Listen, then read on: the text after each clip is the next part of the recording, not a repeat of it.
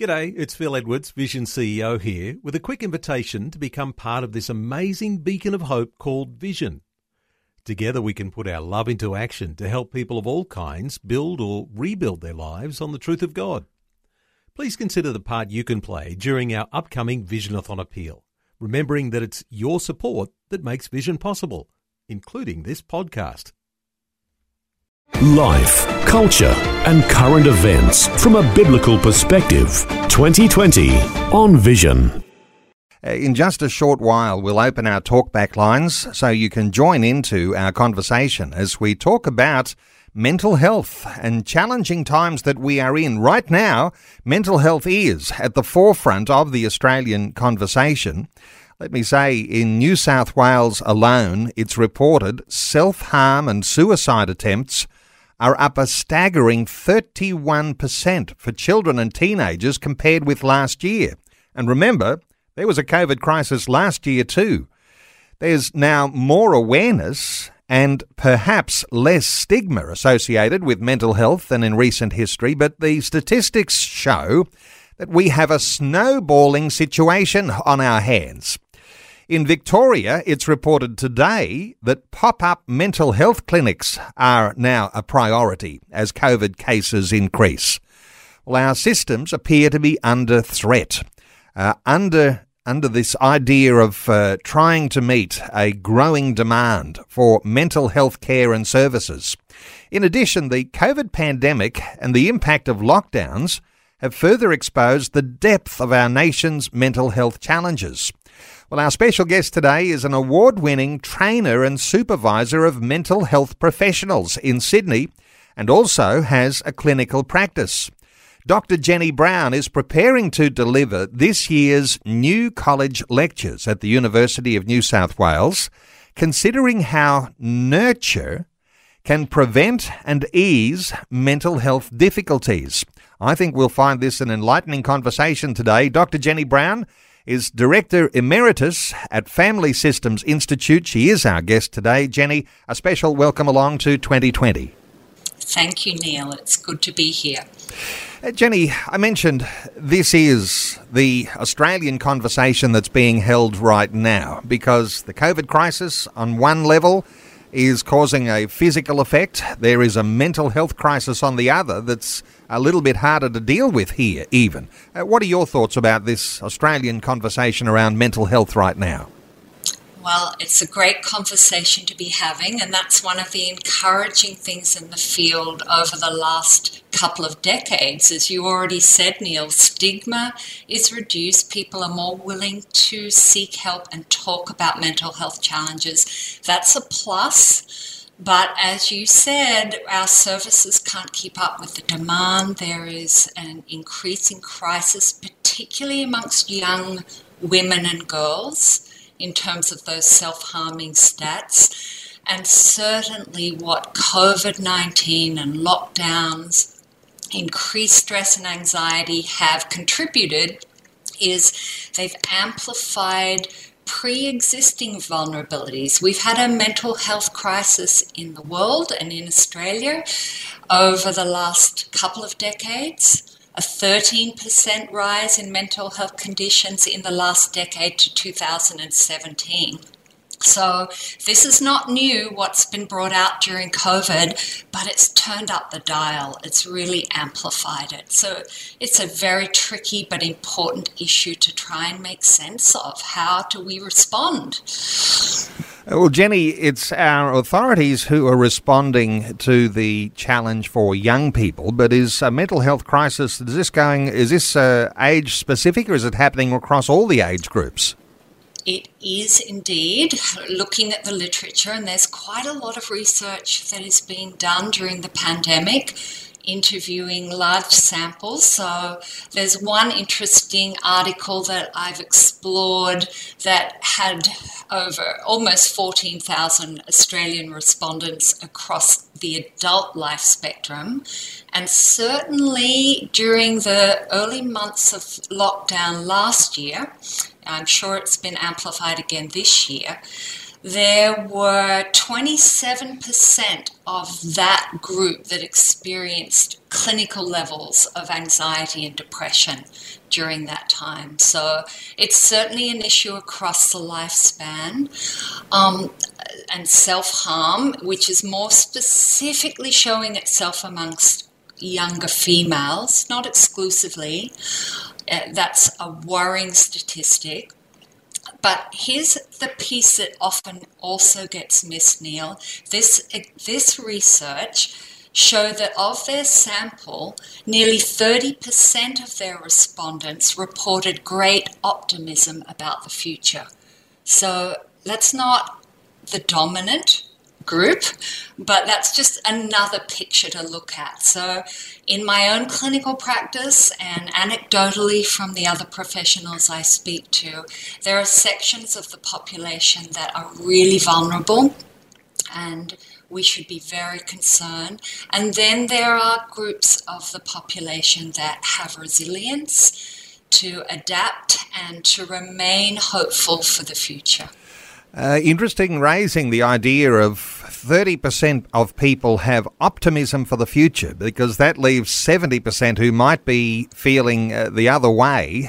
This idea of fear-mongering, the alarmism that we see around the challenges that we're facing, and it's not just COVID. There's all sorts of areas, whether it's climate or whether it's wars around the world. The idea of alarmism here, is this the sort of thing that impacts optimism for the future, do you think? And is this part of the challenge for our mental health? Well, I'm always careful in these forums, Neil, not to give simple answers to what is such a complex issue. Alarmism, all the noise of social media and anxiety, it's certainly a contributing factor. The piece of it that I'm most interested in, that I'm preparing to speak on at these upcoming lectures, is the importance of humans developing and holding on to their own personal agency, their capacity to set their own goals and to manage their own strong emotions themselves without dependency on others. So I think I want to raise the question for the mental health community and the broader community.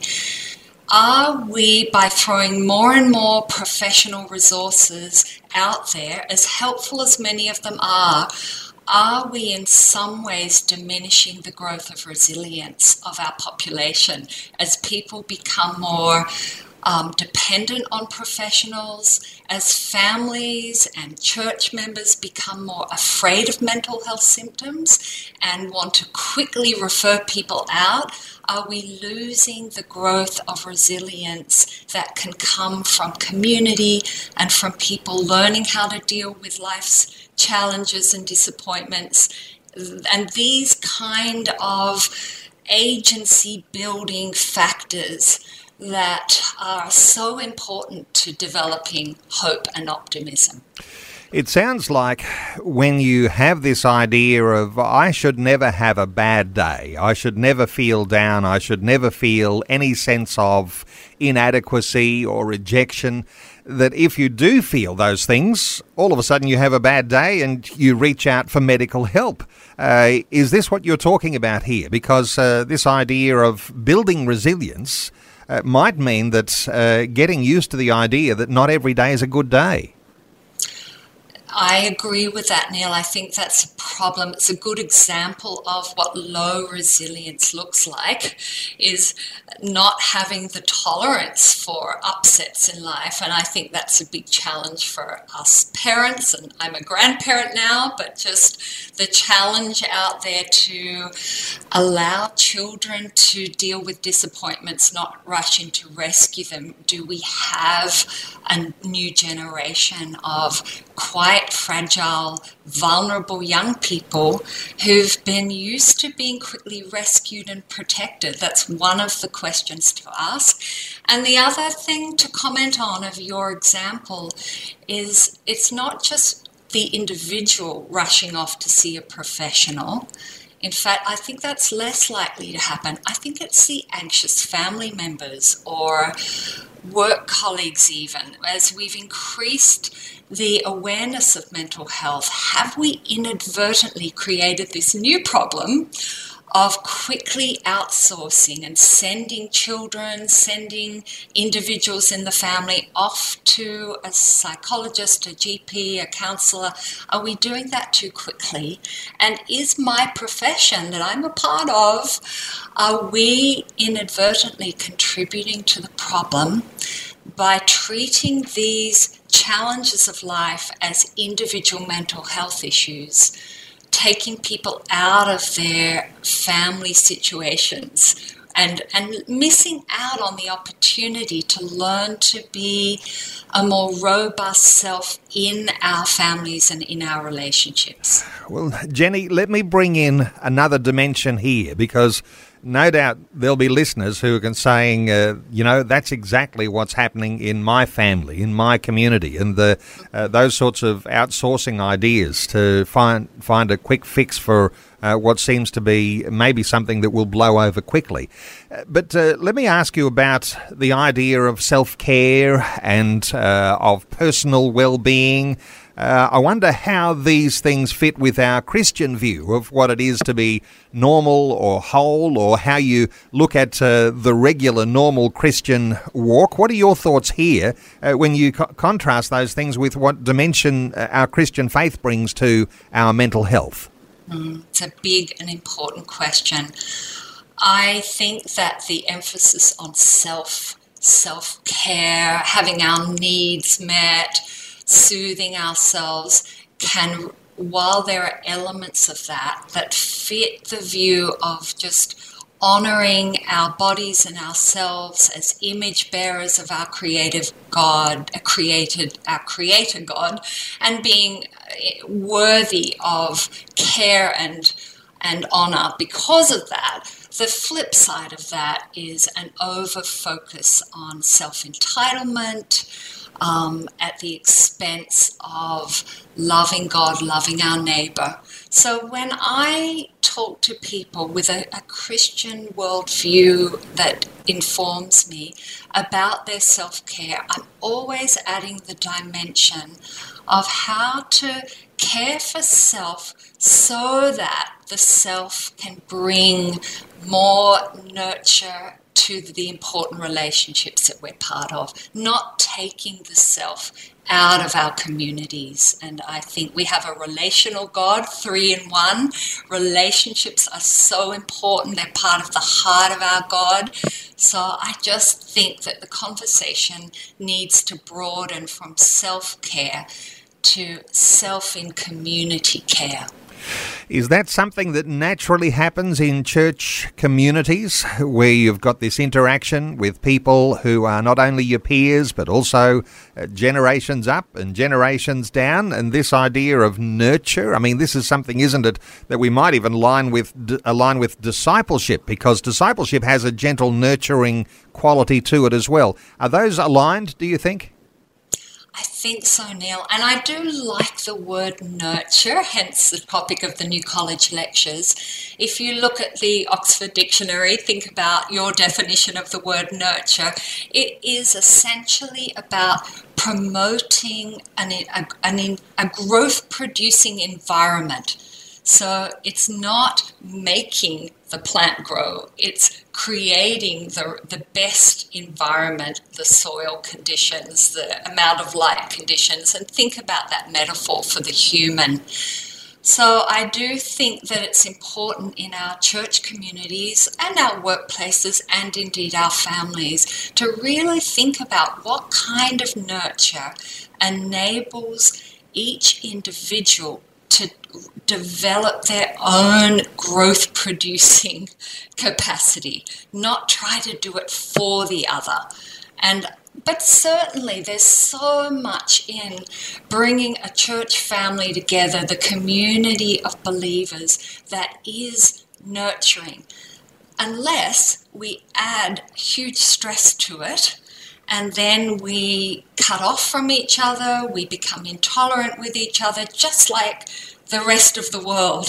So in churches, we've got the same challenges during a pandemic, and we're, of course, cut off from each other at the moment here in Sydney doing church online. It makes it difficult to stay connected. Yeah. But I hope I can just convey this idea of there's such potential in community for nurture, but if we anxiously over-nurture, we're getting in the way of what God intended, I believe, for the natural sense of mutual love and respect in community. Helping you make sense of life, culture and current events from a biblical perspective. 2020 on Vision. We're talking mental health. Our special guest is Dr. Jenny Brown, and Jenny is Director Emeritus at Family Systems Institute and is a trainer of mental health professionals. Our talkback line is open on 1800 316 316. And Jenny, why don't we take a call or two from listeners? Let's hear first of all from Sue in Underwood in Queensland. Hello, Sue. Welcome along. Hello, how are you? Very well, Sue. What are your thoughts?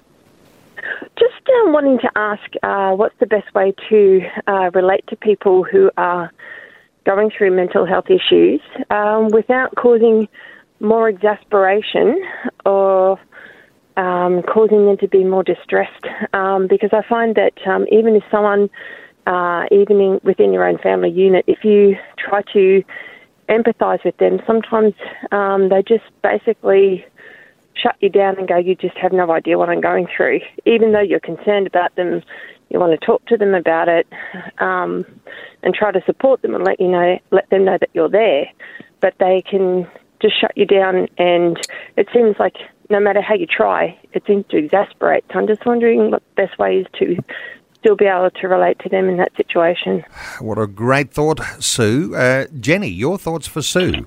Yeah, it's an excellent question, Sue, and there are such challenges for carers, family members, friends of people who are really caught in a debilitating mental health episode.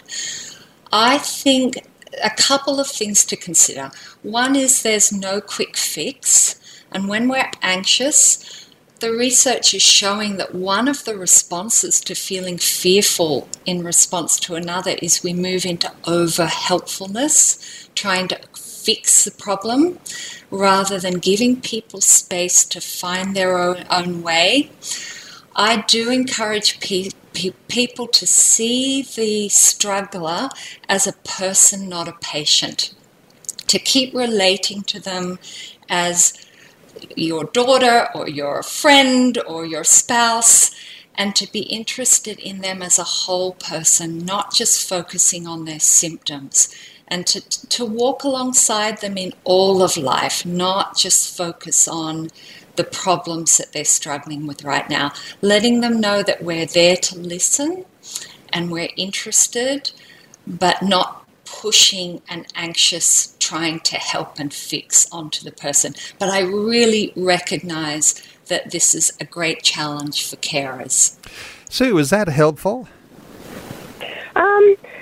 Yes, but also too, I wouldn't say that I would necessarily be trying to... I understand what you're saying about the anxiety thing and trying a quick fix, but sometimes it can still be misconstrued by the person that you are actually relaying and talking to, via Facebook or whatever, because there's distance between you.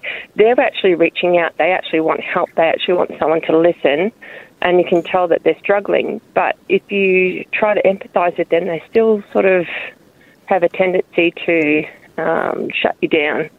And it just doesn't seem to matter what you say sometimes. But yeah.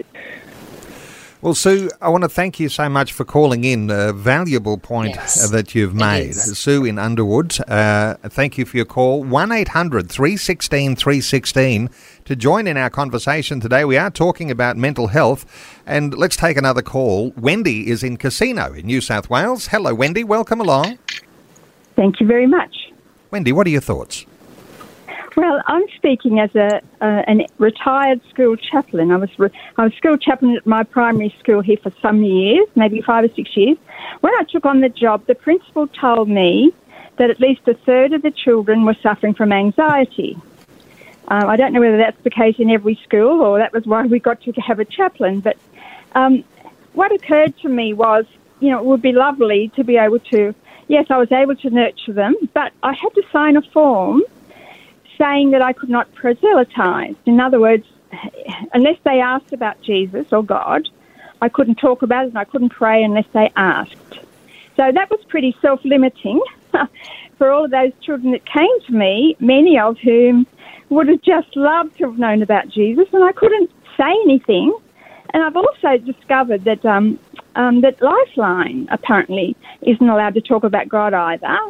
So are we actually just giving TLC to people instead of actually giving them who's their great helper, who is Jesus? Wendy, what a wonderful insight, because this idea of having good news, which is not just about salvation, but is also about working out the way the world works and knowing your place in it and being strong and courageous. And you're sometimes hindered from sharing your faith into those circumstances, and you just become the self-help person or just applying a little TLC. Jenny Brown, what are your thoughts for Wendy and what's probably happening much more widely than just Wendy's school?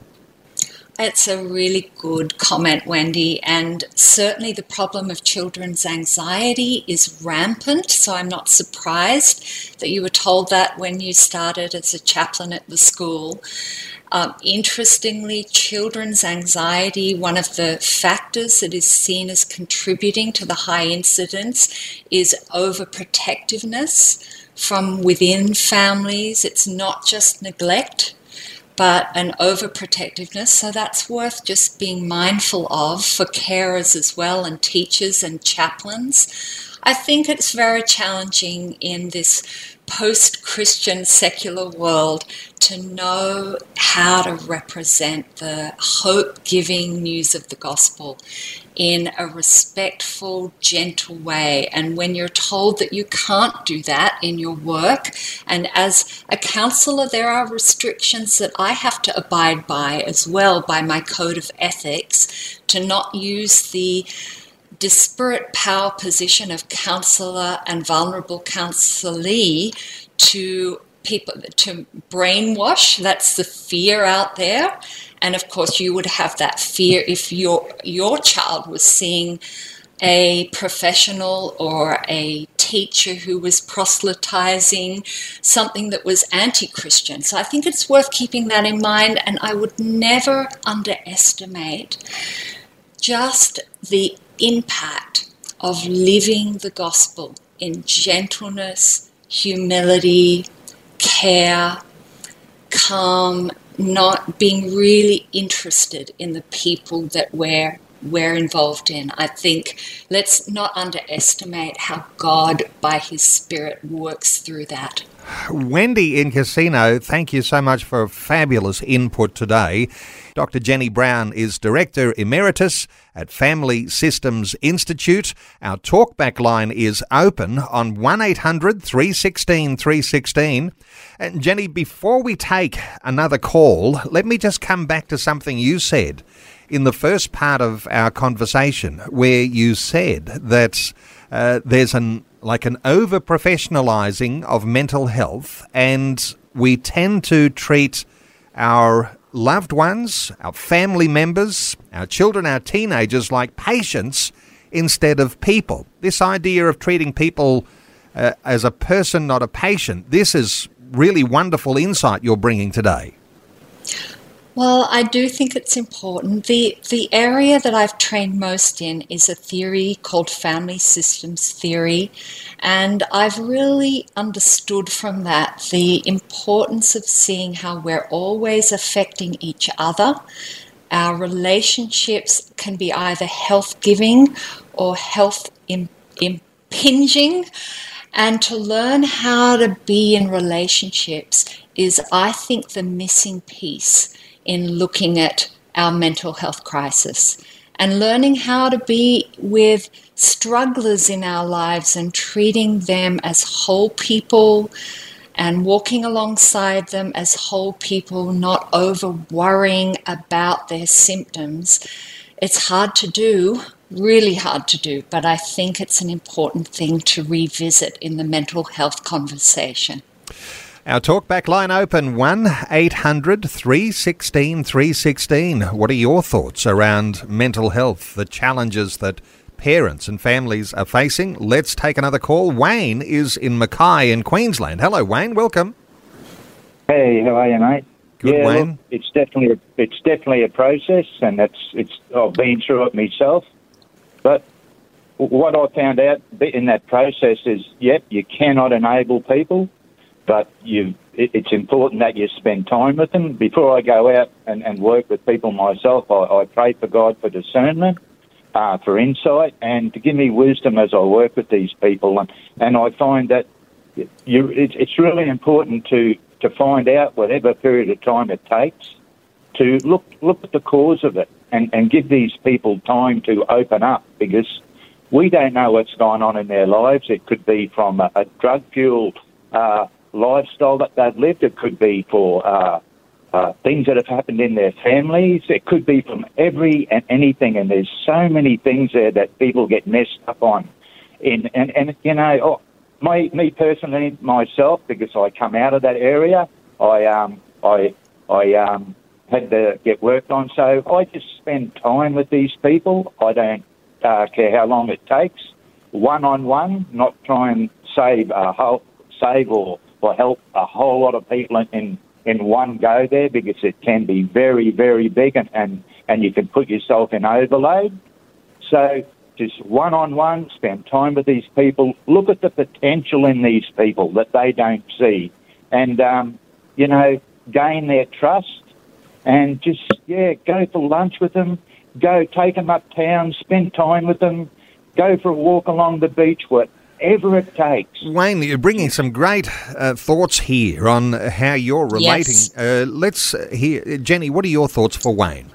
Oh, I really appreciate Wayne sharing this tone of patient, kind, walking alongside, getting to know a person well and appreciating that every person has their own complex story.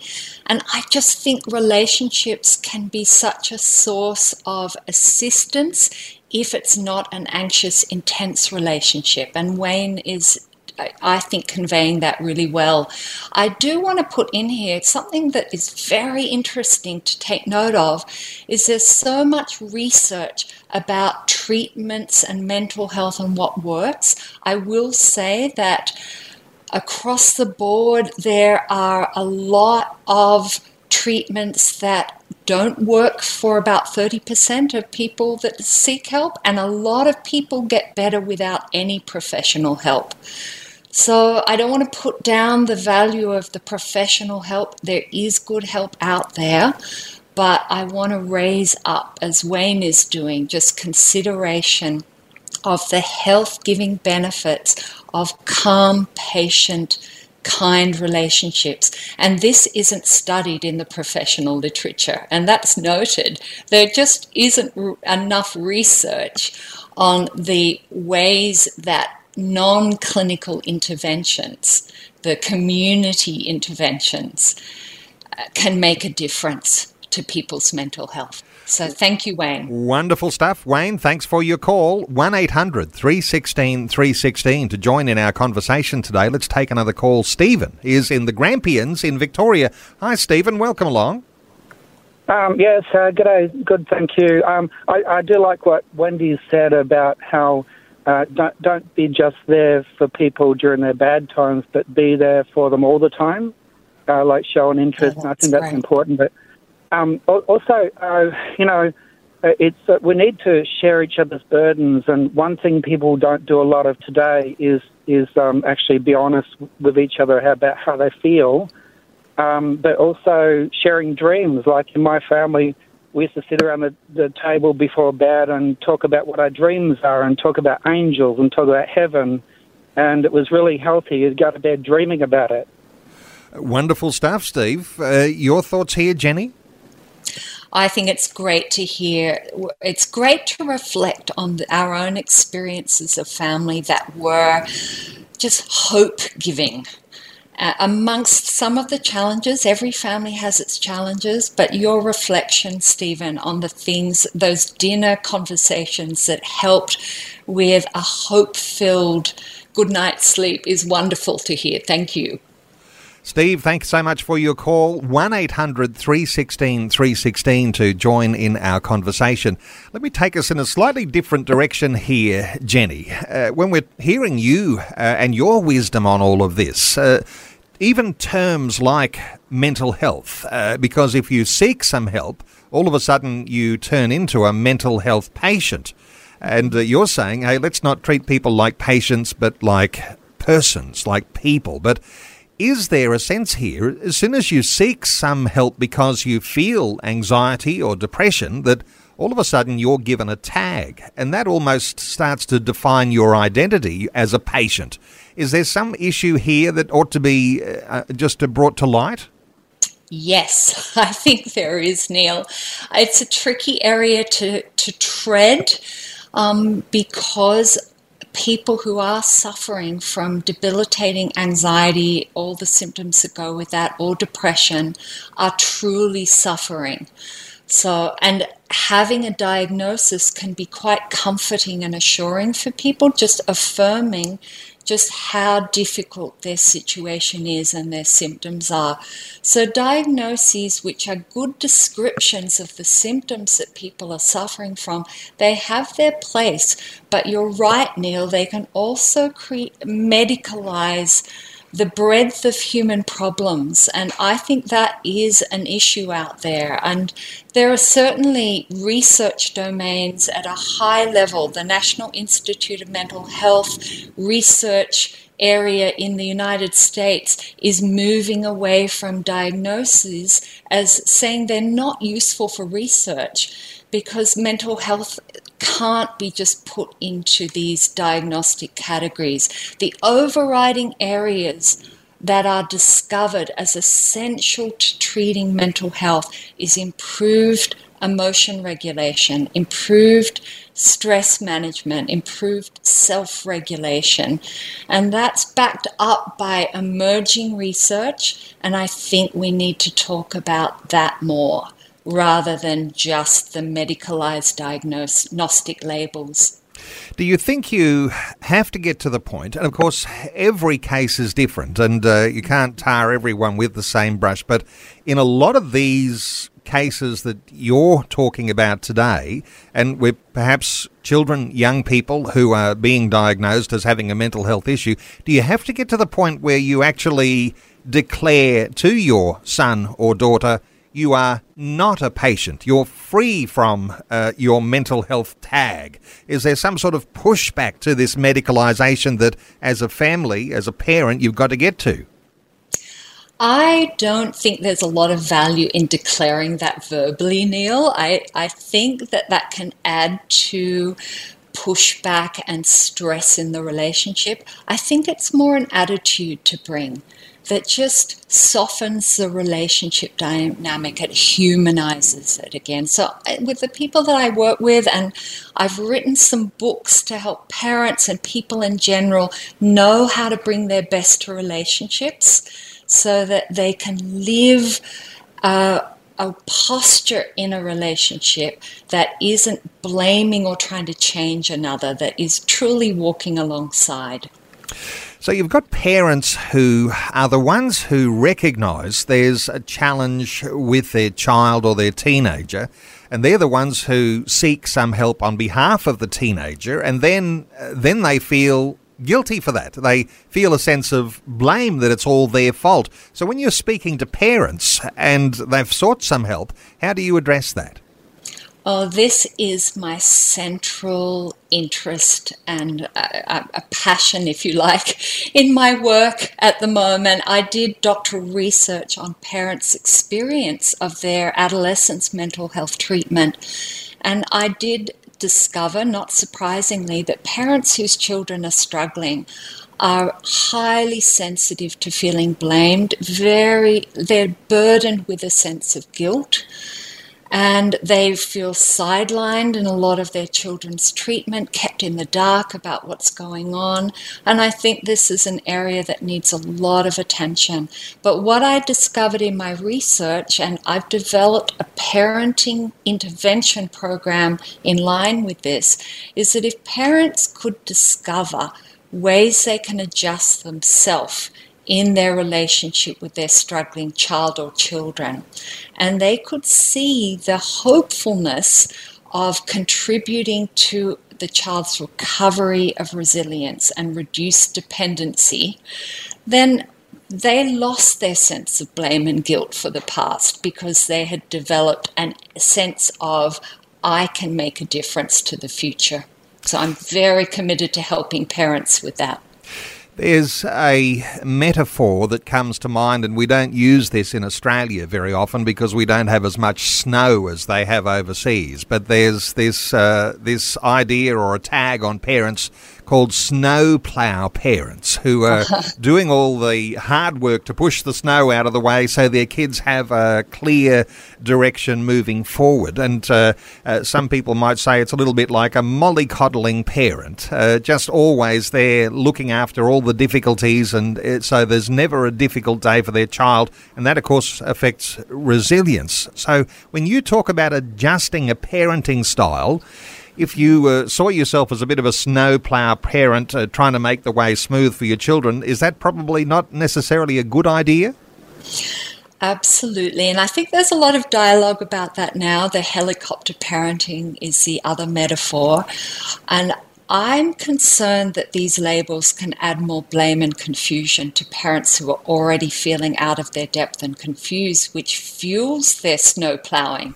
The more anxious they are about, am I doing what my child needs? I hear all this advice on a child's developing brain. How do I know what's right? Am I going to damage them for life? No wonder parents are anxious and doing the snow plowing. So what I'm helping parents do is ask themselves, what can I change in the way I interact with my child that is completely within my control to change, that doesn't require me having to bribe my child, threaten my child? Those kind of trying to impinge on a child are not helpful for parenting results. And all the parenting literature, research literature and mental health is clear that good parenting is a balance of firmness, good limits, and good non-anxious connection, calm connection. Taking calls, 1-800-316-316. Let's take a call. Caroline is in Cairns in Queensland. Hello, Caroline. Welcome. Hello, Neil. Caroline, what are your thoughts? I just totally agree with everything that is being said in this area, because I've been through that myself, and I got healed and delivered through the Bible. I'm Aboriginal too, but my healing and mental health and that, I got totally healed, delivered through the Bible, through the Word of God, through prayer and through deliverance, as like when Jesus delivered and healed people when he was on the earth. And I totally agree, because today my grandchildren and the generation now and my adult children, I can't relate to them, like try and tell them now that, and when they start to express anxiety and fear, and when I tell them about how God healed me and delivered me, and it's not that I'm against medical or doctors or anything like that. It's just my own personal testimony of how God healed me and delivered me. And when I try and explain it to them, I can't connect with them about the spiritual realm, because to them, they just want to go to the doctor and get medication. There's a secular way of thinking, and it goes right throughout communities. And even as you're talking about your own family, your own community, Carolyn, there is a secularized way of saying the doctor has more answers than God has for me in the Bible. But I'll get Jenny's thoughts here, because what a wonderful testimony you have, Carolyn. Jenny, your thoughts for Carolyn? Yeah, thanks, Caroline. It is a wonderful testimony. And I do just affirm that there is nothing more nurturing than our God, who had such compassion for us humans struggling here in this broken world that he sent his own son. There's nothing in secular psychology that comes anywhere near that hope-giving truth and experience.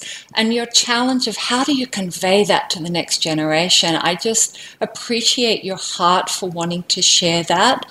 And there's nothing, I don't have a simple answer for you at all, but I do think that trying to tell another person how you want their mind or their mood or their heart to change tends just not to work, but rather being a listener to them, being able to share our own experience without trying to make the other person accept it. It's a little bit like when someone hears that you're trying to lose weight and they start telling you what you should and shouldn't eat. I can promise you that it doesn't assist.